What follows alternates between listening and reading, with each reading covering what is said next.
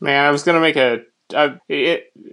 another joke about Duluth because I was gonna say that unless this guy has told on space warping that's not really space warping powers, there's no way that Duluth, Minnesota is an hour away from you. Funny. Yeah, if I hadn't set it up, it would have been at least like, heh. No, I don't think so. That one's getting left in, though. Thanks for tuning in to another episode of Stargate Weekly. I'm Stuart Hollis. And I'm Thad Haig. And this week we're going to talk about Season 1, Episode 16, Enigma. Yeah. Yeah. It's a bit of a mystery to me. I'm puzzled as to why it would be that way. I said Episode 16. It's actually Episode 17. It is. Yeah. It was production Episode 16. So, tell me, what did you think of it? Did you enjoy it? Yeah. Is this a regular for you? It is. I had forgotten this is the first time Mayborn shows up. Yes, I was very excited. This was a great episode. First time with the Tolmans. Although I think maybe we see Omak one more time. Maybe. We definitely see Nareem a few more times. Omak, without revealing future plot points. Doesn't matter. Omak is involved in a later episode because stuff happens and Omak died and right, and there was a conspiracy and then yes, I remember that now, but I don't know if we ever actually see Omak again. Fair enough. He may only be related to the plot in another episode. Gotcha. We definitely see Nareem a couple more times. Yes we do. Omak is played by Tobin Bell, who is a super that guy. So is the guy who plays Nareem. Yeah. Nareem's the guy who plays Nareem. I didn't bother jotting down his name or Mayborn's name. He's such a that guy. He plays another character on Stargate. Right. But the big thing for me about the guy who plays Nareem is that he's the guy you call when you want a better than average but not super duper good looking trustworthy faced guy. Yeah. Oh no, we need a senator. Let's hire this guy. Yeah. Okay, so what did you... Oh, let me do the synopsis before we get well into the what did you think weeds. So the synopsis from TV Guide: the team searches for a home for survivors of a planet destroyed by a volcano. Yeah, all right. Yeah, all right. I mean, we don't see much of the search, but yeah, I mean, it's hard to go wrong with only 20 words. They could have, tried a little harder and not used passive voice in the description. I've never had a solid handle on passive versus active voice, and I'm not going to explain it to you because I know that you won't. It'll just go over your head anyway. That's so true. Yeah, I don't mean that as an insult. I just mean every time I've ever tried to explain any grammatical thing to you, you're just like, what? No, it's so true. I was just talking to my cousin this past weekend, and one of my favorite things, which is the idea that everyone scoffs and is so proud of the fact they don't ever need algebra. Take that, Mr. Smith, or whoever their teacher was. But, I speak reasonably well. Please don't tweet at me or email me to tell me how wrong I am. I don't know if I can handle tweet it. or email him to tell him how wrong he is. I like to think that I speak and write relatively well, but I don't know what an adverb is. Relatively. That was one of them. That was an adverb right there. No way. All right, so let's talk about this episode, which is chock full of adverbs, I'm sure. I would like to say that although I do use algebra on a daily basis, just because you don't say you're solving for X, you're still solving for X all the time. But I totally don't use calculus. Yeah, that's probably true. Anyway. Yeah, you're getting nothing out of me. I also don't use the fallacy of quantum physics. Yes. Which, what do they call it? The Caruvian? Quainer or something like that? Maybe. Hold on. This might actually say it. Then again, it might not. No, it doesn't. Okay. Oh, yeah, no, they just talk about quantum mechanics. They don't mention his word for it. Never mind. Equilibrium physics. Neat. So, what stood out to you from this episode, other than what we'd already discussed? Well, obviously Mayborn, because... Yes. Duh. Gary Jones is still a freaking technician. I know. It makes me so sad. Still doesn't have a name. This is the first episode with a UAV. Yes. So, the main thing that stuck out to me on that, and I forgot to jot down the first air date. I can't recall if this was still in 97 or if this was the first episode of...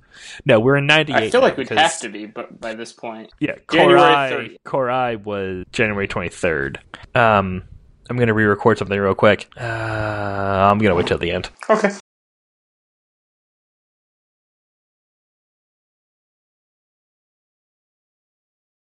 Anyway, so this is 98, and just the idea that 19 and three-quarter years ago, that UAV... You could just say 20 years ago. Trying to be precise and exact and use algebra. That UAV, the term, was enough of part of the vernacular that they didn't have to then say... I don't know that it was. Well, that's a shrunk-down UAV, unmanned aerial vehicle. I don't know that it was. It was not part of the vernacular, but it would have been a military term. And they don't usually explain military terms, like MOP 4 in the previous in the episode a couple weeks ago. I don't know if did they say MOP 4? Did they just say MOP? They say MOP 4. Okay. But not in Korai. You're talking about in... No, the one before Korai. The Cassandra one. Singularity. Yeah, that's it. Yes. Come on, guy. Get it right. You got a whole show about it. About the show. I did correct myself. I then said in a few weeks ago. I started to say last week, and then I changed it to a few weeks. Right. Okay, so other than those little nitpicks, what else stood out to you? Stood out to me? I feel like... Feelings are good. If you can record them on your little sleeve box. Yeah, apparently. Yeah. Why do you have to close your eyes for it to work? I don't know, to make it extra creepy. Fair enough. If the Tolan speak English perfectly well and understand everything about English, then I actually kind of expected Noreen to be able to know who Schrodinger's cat was. Hey, you know what? They speak perfect English, but how do they know accoutrement? And that you pronounce it accoutrement and not accoutrement. Yeah, or even accoutrement if you want to be truly Americanized about it. Gross. Who pronounces it that way? Let's get them on the podcast so we can make fun of them. My father pronounces it that way. Let's get him on the podcast so we can make fun of him. I don't think he's ever seen an episode of Stargate. That's not important. That'll be a very special episode of Let's Make Fun of Thad's Dad. It even rhymes. I mean, I guess... Your dad's a chill fellow. He seems pretty nice, but if he's pronouncing it that way, that's just no good. He's just my dad, man. He does things like that with a lot of words. I hear you. I too have a dad. Yeah, just dad things. I guess. So what stuck out for me was that the Tolans, they have a prime directive, influenced by their own past mistakes, but still. Oh, yeah, one thing that I did, they've got all this super advanced technology. Yes. But they apparently don't have hyperdrive. What makes you say that? Because if they had hyperdrive, it wouldn't take a lifetime to get to where their new planet is. Also, that entire thing seems like a big plot hole to me. If you can gate to Talana from Earth, or Tolan, or... I think they just... Was it Talana? No, I think Talana's their new planet, which is why I'm getting confused. So, like, future Thad knows it is Talana. Technically past that. Yeah. Anyway. Yes, quite. Technically past that is the one who's talking right now. Well, no, right now... Well, now he is. Anyway. So, plot hole. Problem. Okay, if you can gate to the Tolan homeworld from Earth. Yes. And they can fly a ship from the Tolan homeworld to the new Tolan home. Then there should be other planets on the gate network that are in ship distance of the new Tolan homeworld. So, he definitely said it'll take a lifetime to get there? He says it'll take a really long time. It was basically that there was no point in even trying. No, but he also says it's not on the gate network. So maybe he was referring to trying with a ship that didn't have hyperdrive. Right. So that's my point. They could take a ship from their original world, though. So presumably there would be another planet if Earth is too far away from the Tolan's new world, but the old Tolan homeworld isn't. Okay, There's I hear. Okay, other I'm picking up what you're on putting the down now. That are closer. Yeah. Okay, I either didn't listen to you before, like I do. Yeah, I mean, what else is new? What? Exactly. Or just the I didn't fully understand the words that were coming out of your mouth. So, according to the summary, Nareem mentions that it would take a lifetime. So, yeah. Okay, so yes, they are apparently on the other side of the gate network from the homeworld. But you're right. Surely there must be a planet really far away from Earth with a gate that is substantially closer to the new home. Right. Or you just call up your good friends, the Nox. Sure. Yeah. Well, soon to be good friends, I suppose. Mm. So this episode, we dealt with on the bright side, there was no assault. That's true. I mean, there was some creepiness with Nareem, but... A little bit of creepiness. But I'm willing to allow a little bit of creepiness. And the fact that Sam seemed okay with it does make it better, but he still was putting off some creepy vibes there. Yes. But, different culture, they're supposed to be aliens, etc. They're Vulcan-esque, but not, because he brings up that, before science and reason sort of won the day within their culture. Yeah. That they used to believe in weird spiritual stuff. So one can allow the idea that they're not very good with personal feelings. So, of the Tolans, I would definitely say that I like Omok better than Nareem. Yeah, Omok is a cold guy, but you can't blame him. No. Especially given the Tolans' previous experience with primitive peoples and telling them too much. And I do really like the actor whose name I've already forgotten. Tobin Bell. That's it.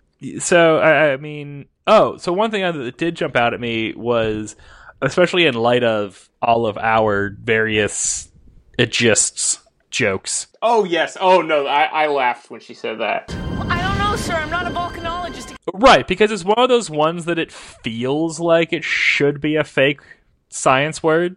Like, yeah, I'm not a volcanologist. You mean a volcanologist? Yeah.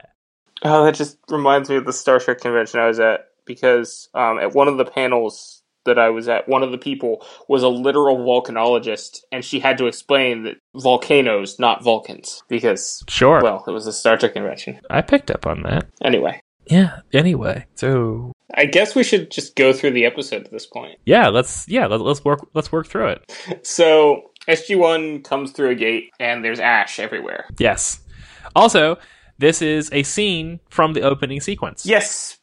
And that there are many episodes in Season 1 that have scenes from the opening sequence. One would hope. And then they use those same scenes for, the first 5 seasons. I think, actually, it's only the first 4. But anyway. Because I know there was one season where it's just, Egyptian sculpture. Yes. We could, if we so desired, spend some time, one of these episodes, dissecting, perhaps at the end of this season, dissecting the clips of the opening sequence against the episodes. So they get to the planet, and there's ash and craziness, and it's Teal'c who calls out that it's ash, which is weird. Yes. And Daniel looks, 3 feet in front of him and says, I see something, and not, I see a body that's 3 feet in front of him. It's very ashy. Yeah, but anyway. Dat Ashto. Dat Ashto. So some of the people are dead, some of the people are just unconscious, and Daniel says it's just like Pompeii, where they were asphyxiated before the lava came. That's not like Pompeii at all, Daniel. They died instantly when the ash hit. That's why they're all frozen in action shot. Right, and as I recall also in Pompeii, they did get forewarning, but they just invited more of their family members in. Yeah, but the one guy that left, he got to steal everyone's shoes and go so many spaces. Heck yes. I feel like we need to cut that out because no one is going to get that reference. Oh, it's staying in. Even people who played the game might have gotten the first reference. They won't get the shoes reference. Yeah. So they find the people there on the planet. Sam comes across one who says, don't, and then what, leave us? No, it's don't help us. Right, but there's a long pause. Don't help us. Right, so it could be don't leave and help us. It could, but it wasn't. Right. Well, obviously it wasn't, as we find out later, once they help them all the way back to Earth. And here's a thing. Throughout this episode, Hammond, whenever talking about them, refers to them as your refugees. At some point, yeah, they brought them through the gate, but they're they're also kind of Hammond's problem, too. I had not picked up on that at all. Like, every time it's like, we have a problem, your refugees have disappeared. And things, it's like, yeah, he does it multiple times. And it just feels, it's like, really? You're like, these people that you brought through the gate. Yeah, especially since after they bring them through the gate, Hammond gives them the old thumbs up. Like, hey, good job on that rescue mission. Yeah, you rescued 10 people. Yeah. Or however many it was. It was 10. One of those things that you kind of feel like, especially later, that if it had been 11, they would be our refugees, perhaps. So they bring the refugees back to Earth, and they're chatting about them, I guess. Yeah, and Airman comes in. Or Airwoman? How does that work? Air person. Is that actually how it works? I don't think so. The actual grade is airman. Okay. So regardless of the sex of the person, they are just an airman? I believe so. Yes, I never worked with the Air Force all that closely. Yeah, because I guess it doesn't come up in the Navy or the Army. Never worked with the Navy all that closely either. Because they don't have Salises and Soldices. Really? Really? See, with the Marines, it's easier. They're all just Marines. Yes, quite. But anyway, an airman comes in to announce that the leader of the people is awake. And we get to the infirmary, and he doesn't seem all that awake. No, he's still wearing his oxygen mask and lying down. Are you saying that you can't be awake and wear an oxygen mask? I'm not saying that. But it feels like that's what you're saying. He, rips it off immediately when they come in, so... He has strong words to tell them about the fact that they rescued him against his will. Yeah, which, that's fair. They basically carried him back to Earth without his consent. So there is assault this episode. Damn it. I don't know that I'd classify it as assault, but yeah, they did definitely rescue him without consent, but I feel like good Samaritan practice in play here. Sure. So, he talks at them. He's not really talking to them. No, he's definitely not happy about this. No, and making it very clear that they are beneath his conceit. Yeah, in fact, eventually he just says, I've said enough, I'll say no more. Yes. So... And then they, the next thing, they start talking about how, they're gonna search for places for the Tolans to go. And that's when your refugees escape.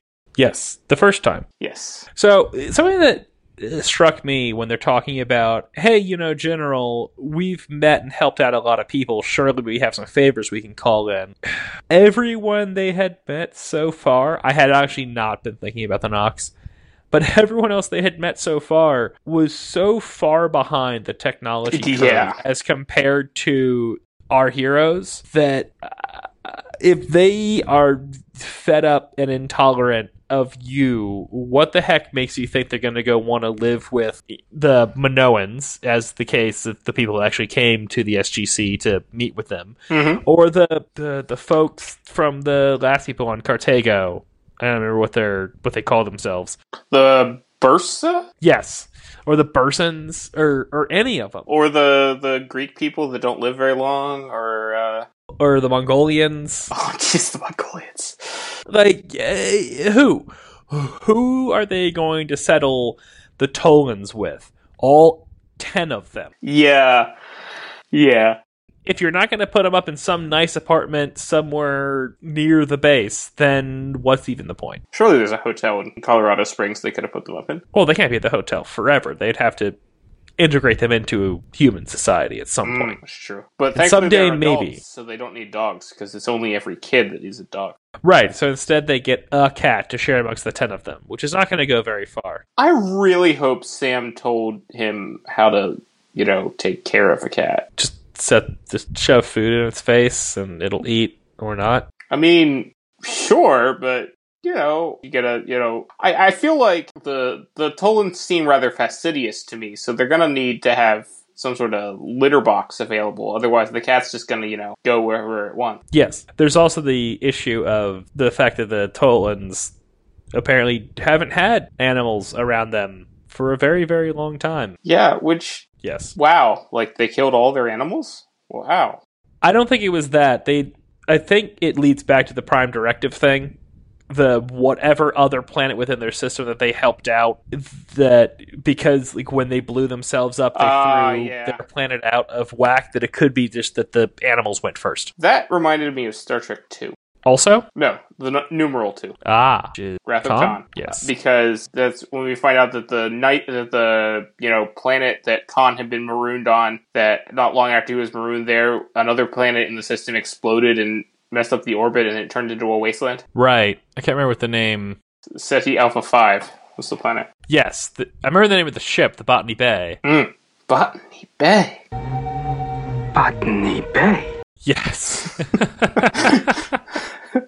But, which apparently he wasn't supposed to remember because he wasn't on the ship at the time. So, Walter Koenig was asked, and he says that it's his headcanon, and, I'll accept his headcanon for his character, that Chekhov was on the Enterprise in Season 1, he just wasn't on the bridge. He was a crewman somewhere else on the ship. I'll allow it. I will also allow for the idea that he read mission reports.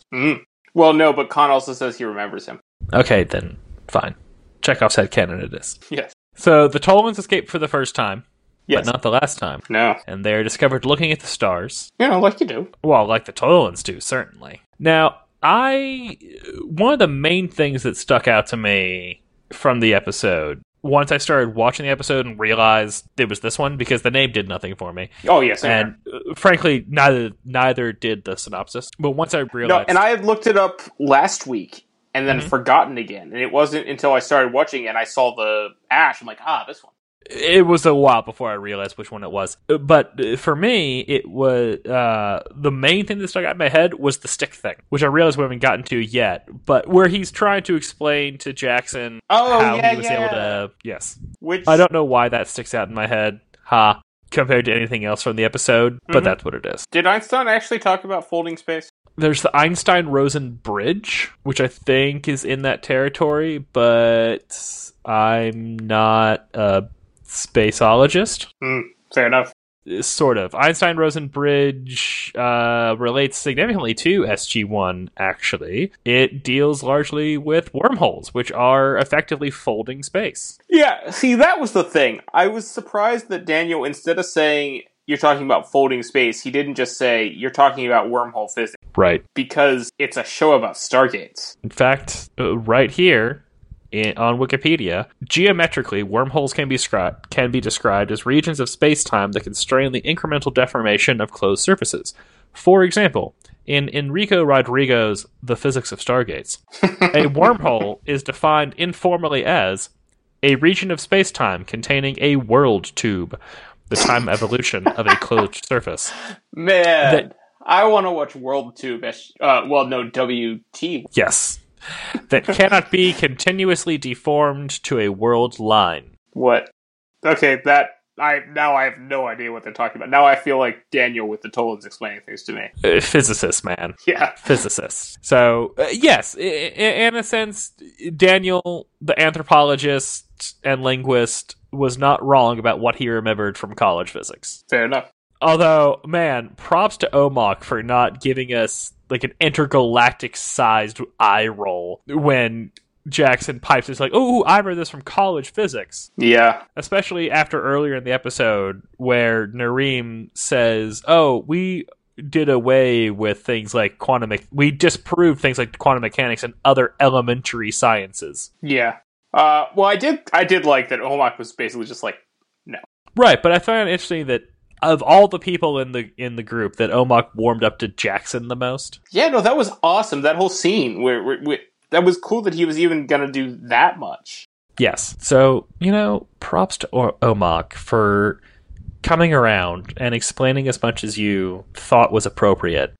Rest in peace, apparently. You die. Well, not for a couple years. Everybody dies. In some cases, more than once. We need a counter. So, remember, still leading the death count on SG-1, Daniel Jackson, with 2. You say still like someone else is gonna, pass him at some point. Jack. Oh, yeah. Jack is gonna pass him. Hard. As in Butchie. Alright. So, we're back at the first time they escape. Yes. They're surrounded with weapons. So we are prisoners. Yeah. Which, I mean, they kind of are, so yeah. Yeah. They're certainly in custody. That's the word I was looking for. I was searching for the better word, and I suppose that in custody is the best option for it. It's closer to the truth than maybe, say, in captivity or prisoner. Yeah. So then we have dang it, I've forgotten his name already. Mayborn. No. Nareem. No. Omok. The guy from the Land of Light. Tuplo. Thank you. I know all the names. Tuplo. Apparently you do. I have the best names. Well, okay then. Make names great again. I'm all about making names great, man. So, Tuplo. Yes, Tuplo is there, and he's, his standard Tuplo self. And, well, Omok is his standard rude Omok self. Yes, apparently, as they evolved toward closer to science and reasoning, they evolved away from having friendly, tactful conversations.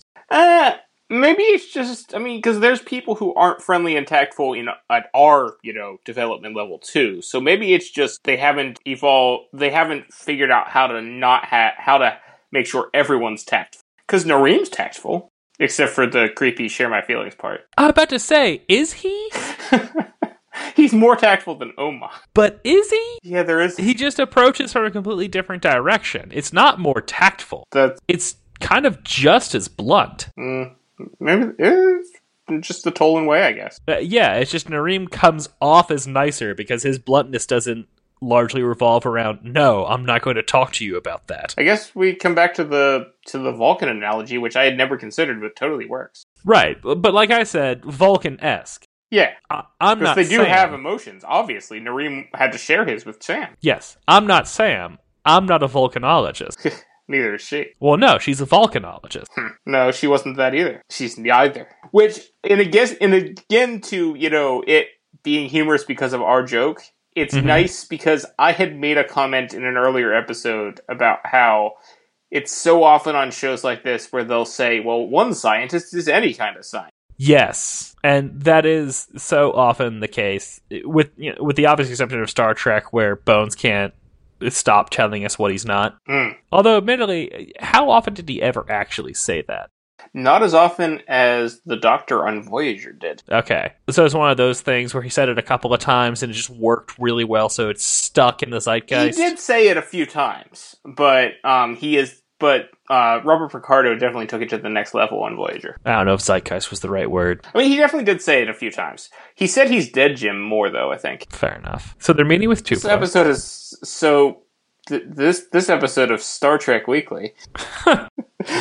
I mean, it's like the 6th or 7th Star Trek reference, really. That's very true. This episode of We Can't Keep Ourselves on Track Weekly. Yes. Honestly, it was a very good episode. I really enjoyed it. Yeah. It would be on my list of rewatches, but frankly, they didn't... maybe I just missed any potential larger points or just how it was portrayed. Yeah, and I've just been trying to not be, strict, adhere to the script of the episode the whole way through, because I realized upon listening to our previous episodes that it's not always the best idea. For me, it's that although they are refugees, they're not the kinds of refugees that we deal with today. That's true. So, actually, great thing for us to talk about is going to be Mayborn. Yes. It's about time for Mayborn to show up.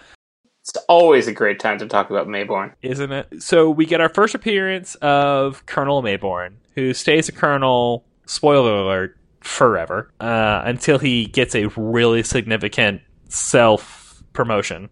I was going to say, he doesn't actually stay a colonel forever. He doesn't get promoted, but... He promotes himself. But, so Mayborn is attached to the NID, which you're right, they do not explain acronyms when it comes to military-ish stuff. Tell us what the NID stands for.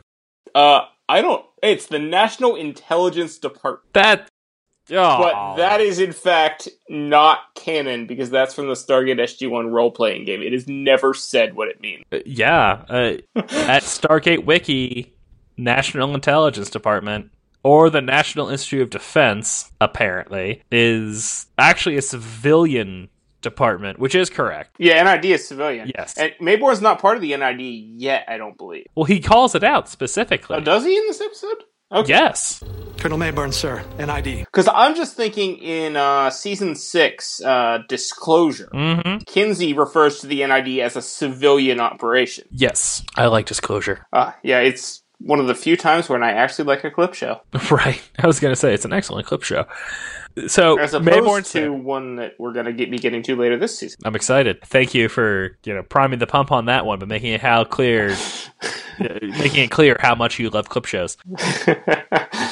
So Mayborn is there. He's with the NID, and he is replacing Colonel Kennedy. Yes, from the first episode, or second, from Enemy Within, the first non-pilot episode. Yes. So third episode, depending on how you count it. And we're going to get back to the same basic conversation that we had then, which is that from the perspective of the military, and I suppose the NID, which this is our first run-in with them, it makes perfect sense to want to contain, interrogate, interview, investigate, autopsy. Oh, yeah. That doesn't make them any less of a dick, though. No, they are a bit of a dick. Mayborn especially. I mean, Mayborn takes it to an art form. Indeed. Yeah, it's institutional. It's the National Institute of Being a Dick. You just don't need to acronize the being a... National Institute of Dickishness. Ooh, there you go. Nailed it. So, Mayborn wants to take the Tolans and interrogate them, and they don't want to let them do that. Right. For obvious reasons. Right. And apparently, Mayborn is also a big old buddy of the president, so the general can't pull out his handy-dandy red phone and fix the problem. Yeah.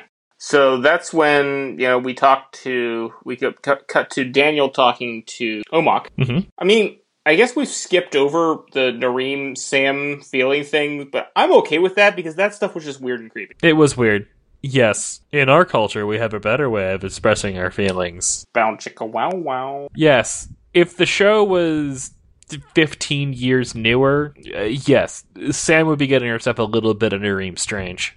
Oh, yeah. I mean, this is Showtime after all, so yeah. Even without being on Showtime, there would be like a buffet to black and a subtle wink and a nod that Sam had gotten herself some. Yeah, probably. Yeah, which, okay, cool, you do you. Yeah, I mean, I'm totally fine with that. In fact, that would be better than the standard trope of because Jack has already gotten himself some... Jack and Daniel have gotten Alien Planet Strange, so... Not, on purpose. Neither one of them did it on purpose, no, but it happened. Yeah. It happened to Daniel twice, actually. We want to call it getting themselves some strange, though? I mean, do we really ever want to call it getting themselves some strange? Up until this conversation, I didn't hate that expression. Now that I'm thinking about it, though, that's not a very good expression. How is it a bad expression? I don't like it. Please tweet at Fed to tell him how great the expression is. Please tweet at Stuart to tell him, and maybe use words that I can't to explain why it's not a good expression. Nah, it's great. As these things go. So, Daniel's talking to Omok, and Omok's, said, this is exactly how I thought you would be, because you're gonna take me, you're gonna, to interrogate us for a technology, and that's all you want from us. Daniel's like, well, some of us do, but I don't. And that does the trick. Not all humans. But yeah, that mysteriously does the trick. Yeah, and he tells them about the Nox and how they can't contact them themselves because they feel the same way about humans as the Tolans do. Maybe it was that did the trick. Yeah, that might have been. I think that was the part that really did the trick. Oh, they also look down on you? I can't wait to meet these people. Right. And so then we have a goof in this scene. Omok tells Daniel to take his hand. Daniel reaches out his right hand and Omok grabs it. Then Omok and Daniel walk through the wall. Omok is holding Daniel's left hand. You pay way closer attention. No, the people on the Stargate Wiki pay way closer attention. I actually did not notice that. Okay. So off Omok and Jackson go to the wall. Omok and Gelada Tanagra. I'm sorry. As the walls fell. I just had to get another Star Trek reference in there. Okay. So off to go to the woods. Omok puts a little box on the ground that beams a laser into space or something. And it's not a laser. Well, He never said it's not a laser. Well, it moves slower than a laser does, so since we can actually see it move. Fair enough. He just carries this thing around? Like you do. Actually, no, like he would, because as they said earlier in the episode, his team, how many people ultimately, were left behind to seal the gate. Yeah. Yeah. Although I don't know why they needed to be left behind to seal the gate, and Why they couldn't couldn't they just- do it on board one of the spaceships. Or just plant explosives and go through the gate. Or haul the gate off and then chuck it into a sun. Yeah, that worked. Yeah. Well, sometimes there are consequences. That's true. Mm. Blow up one sun. You just can't slap a U.S. Air Force sticker on the side of it. Man, Omok and... Selmac. Yes, Omok and Selmac, they would get on like bosom buddies. Oh, yes. So you mean to tell me they tried to just slap a sticker on the side? That's what I'm trying to tell you. tried it twice. And then they blew up a sun. Looking forward to him next season. Heck yes. So they're in the woods, Yes, they're in the woods. They send the thing to go to the Nox planet. and then Omok does the stick thing. Yeah, Omok does the stick thing, which is cool. I love the stick thing. He's like teaching it to a child. Right. Except it felt a lot like any time that I have... the most recent one would have been when I was trying to learn how to play bridge, and... Bridge is complicated, man. It can be, yes. And my uncle was telling me, no, listen, you know the correct answer, just come up with it. And it's like, What? you know what? What? That is the most... What? That is a horribly asinine thing to say. Because we were like this is our third or fourth playthrough at this point, and so that was basically what he was saying. I can't remember his exact words, but it was sort of, it was like, no, listen, you know the answer, just, do it. Okay. Yeah. But I really did like that he has like this, he's got like this gentle expression on his face. He's like, yes, this is what we do. And then when Daniel totally doesn't understand, he's just like, No. You're not even close. You guys are, it's going to be so long before you guys get anything right. yeah. Well, they still believe in quantum physics, so yeah. Earthens. I can't help myself. I just love it so much better than Earthlings. So, the Nox You show up. suggesting an alien conspiracy. So the Nox show up. Just one Nox. Just the one Laya, Nox, actually. right? It was Laya. I kind of wish it had been Armin Shimmerman's character. I can't remember his character's name. I can't either. The little guy with the weird hair. Looking it up in my notes. This is why I make notes. And I don't have it written down. Honestly, I was surprised that we had Armin Shimmerman in one episode of this season, though, because, I feel like, I'm going to take a break from the show where I play a character in makeup and play another character in makeup. I was surprised on that, because season 1 of SG-1 would have been while DS9 was still in the air. Oh, okay. So Yeah. anyway, so that's probably why they brought Laya, because I imagine Armin Shimmerman probably was a little busy. Yes. All right. So, Mayborn freaks out a bit, doesn't do anything, and that's basically the end of the episode. Yeah, Laya makes the guns disappear. Yes. Also, the weird thing, this part was weird. It seemed as though Laya had Stargate dial the world, and then she came the wrong way through the wormhole. Yeah, no, that stuck out to me too. Thank you for mentioning it. But maybe she's just, all-powerful Nox, they can do that. Because Technician Yes. was calling out the chevron, Mm-hmm. which doesn't happen on an inbound wormhole. But he also called in that it was an inbound wormhole. Yeah, it was weird. So maybe they just hadn't... Let's chalk that one up to the show hasn't quite figured out how they're going to handle... Stargate activation unknown source, I think was what he said. Yes. Let's just chalk that up to the show not knowing how they're going to handle unscheduled off-world activations. Perhaps they could call them those. Nah, that'll never catch on. It's a little on the nose. You're right. I did like how she just sort of waved her arm. Oh no, I don't think she even moved. She just made the wormhole happen. I think she waved her arms. There wasn't even a kawoosh. It just happened. There was no kawoosh. It didn't even... It's not like it just magically appeared. It came up like a reverse curtain That's true, it did. from her. So I think she did move her arm. But And she didn't to make the guns disappear. No, and They just... or to make the Tolans go through the gate. Well, in that case, they walked, and I think that she just cloaked them, because you can still hear the ploop But you noise don't as they walk see through. you hear the ploop, but you don't see the wormhole move. Nox Magiphysics. Well, I feel like that was like a way to like let the Tolans obey Mayborn's order without action and still go through the gate. It was a sort of weird thing, because Mayborn was like, shoot them if they move, and then they didn't move, they just disappear. I don't think Laia cared. That's fair. That's probably true. So Mayborn's a little unhappy. And as you'll find in later episodes, that is Mayborn's default setting. Yes. And in Mayborn episodes, they often end with Mayborn being unhappy. Yes. Now, I don't actually remember how the final Mayborn episode ends. I remember what happens in the episode. I don't remember what happens to Mayborn at the end. It's a long ways away. It is. It's, at least 7 seasons. Many seasons. All right. Well, do you have anything else you want to talk about? No, I mean, I don't have anything else about the episode, and we've already said plenty that had nothing to do with the episode. So true. So, thank you for joining us on this episode of Stargate Weekly. If you'd like to talk to us about this train wreck of an episode, which I thought was pretty fun, but yeah, we did sort of meander a bit, you can tweet us at Stargate Weekly, or individually at myself. I am at Tyrannicus. I am at Gamicus. You can also send us an email at stargateweekly@gmail.com.